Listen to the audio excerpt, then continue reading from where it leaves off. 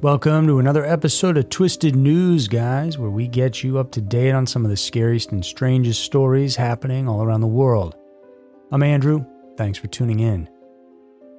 For this week, we'll talk about a serial killer out of South Asia who preyed on tourists and has recently been set free, followed by the dark story of a woman who got even with her husband in the worst way possible. Get rid of his scary mysteries, Twisted News. Number 1. The Serpent Killer Set Free. From 1972 to 1982, a notorious serial killer hunted on the streets of several Southeast Asian countries where he preyed primarily on unsuspecting tourists. In total, he has 12 confirmed kills, but it's believed the actual number sits at a staggering 30 people. And recently, he's been set free to roam the streets once again at 78 years old. Charles Sobhraj is a French national of Indian Vietnamese descent who lived in both Asia and France during his troublesome youth. He started off committing several petty crimes and served prison time for running scams and stealing from his victims who were typically coming from the higher rungs of society. In the 70s, he and his wife, Chantal, who came from a prominent and conservative Parisian family, started living as nomads, moving around Eastern Europe and then arriving in Asia to evade arrest for all the crimes they were committing, particularly the ones involving tourists whom they'd meet and then rob along the way. For years, he and his wife were able to evade arrest because they were always on the move. Eventually, the pair split up in early 1973, with Charlie fleeing to Iran, leaving behind his family in Kabul, Afghanistan, and Chantal and their daughter returning to France in hopes of turning over a new leaf. Solo now, Charles's crimes escalated when he started dealing drugs and scamming tourists he and his accomplices befriended along the way. One accomplice in particular, who was always by his side, was Ajay Chowdhury, an Indian native. Charles was accused of killing Frenchman Dominique Renello by poisoning him. However, authorities say that his first confirmed murder happened in 1975 when the drowned remains of Seattle, Washington native Teresa Knowlton were found in the Gulf of Thailand. After that, another female drowning victim was also identified. Charmaine Carew was a French woman who was discovered wearing a swimsuit that looked suspiciously similar to the style the one Teresa was found in. The similarities in the manner of how they were killed and the clothing later earned Charles the nickname the Bikini Killer. However, it's important to note that upon discovering Charmaine's body, investigators didn't immediately connect her death to Teresa's. But suspicions arose when police learned about Charmaine. See, she had visited Charles because she was looking into what had happened to her then missing boyfriend, Vitaly Hakim, whose body was later found burnt on a road leading to the Pattaya resort. But Charles at the time was now on the authorities' radar, but they didn't know where to find him.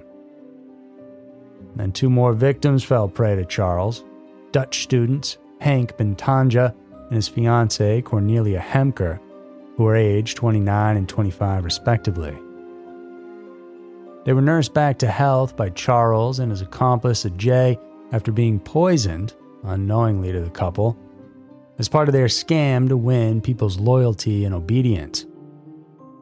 This couple was later on found strangled and burned, with the report saying they were killed on December 16, 1975.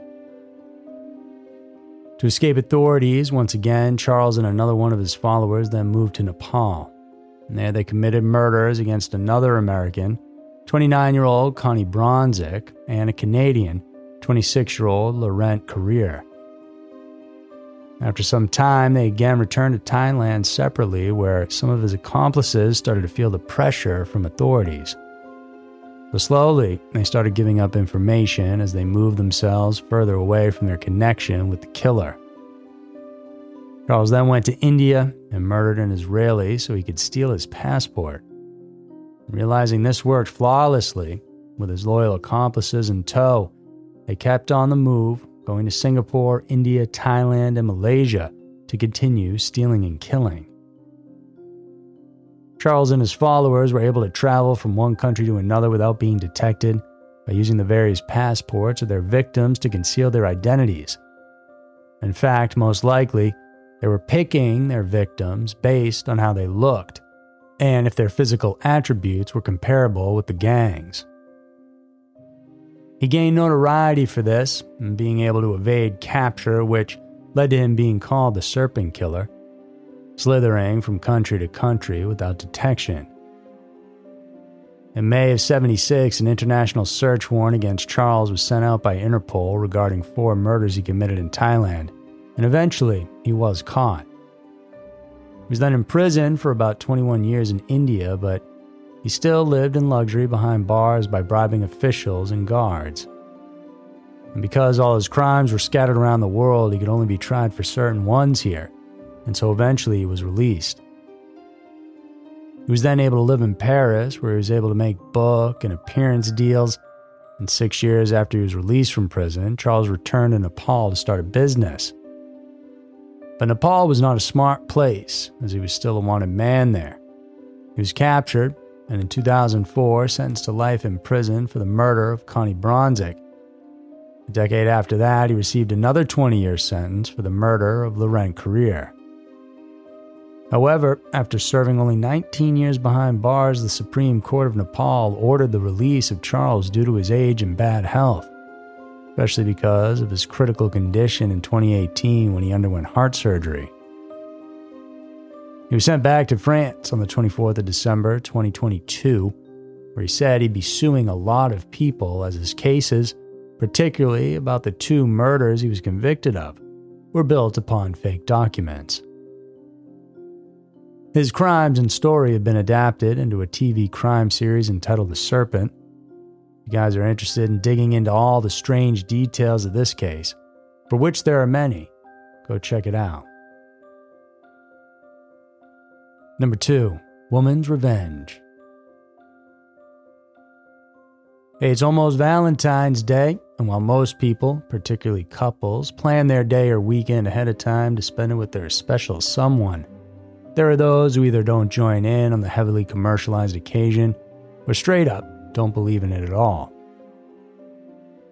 On the afternoon of February 14, 2021, 29-year-old Danielle Booley of Corryville, Pennsylvania, called her estranged husband, 27-year-old Mitchell Booley, to set up a rendezvous at a PNC bank in Strasbourg. However, this wasn't a meet-up to try and patch things up or exchange flowers. No, what happened next was nothing any of the witnesses or even Mitchell expected.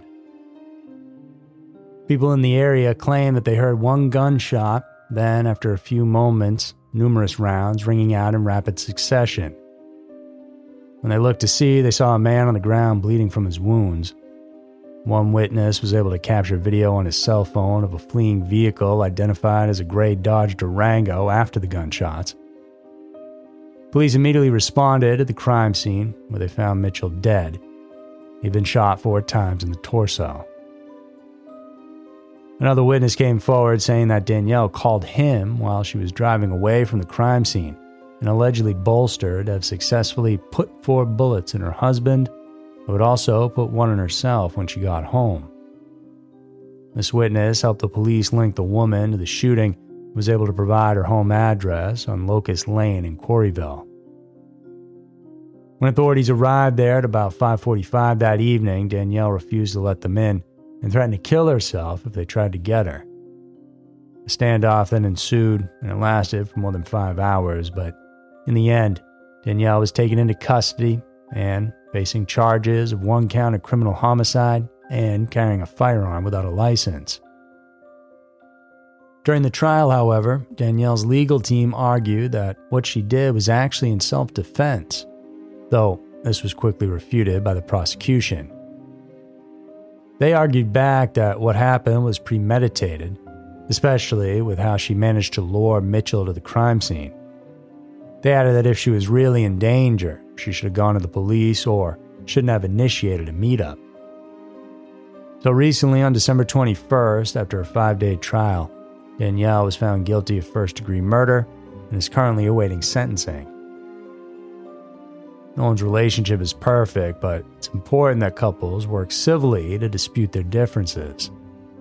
It's easier said than done, but obviously murder is never a good option. While we're still unsure of the reason why Danielle felt a strong need to kill her husband, believing that, as she put it, he got what he deserved, it's now a reality for her that she could be spending the rest of her life behind bars, whether it's deserved or not. So there were two of the craziest stories we have for you guys this week. If you enjoyed it, check out some more episodes. Thank you so much for tuning in. Remember to subscribe and tell your friends and follow us on social media in the links below. Thank you guys. I'll see you soon.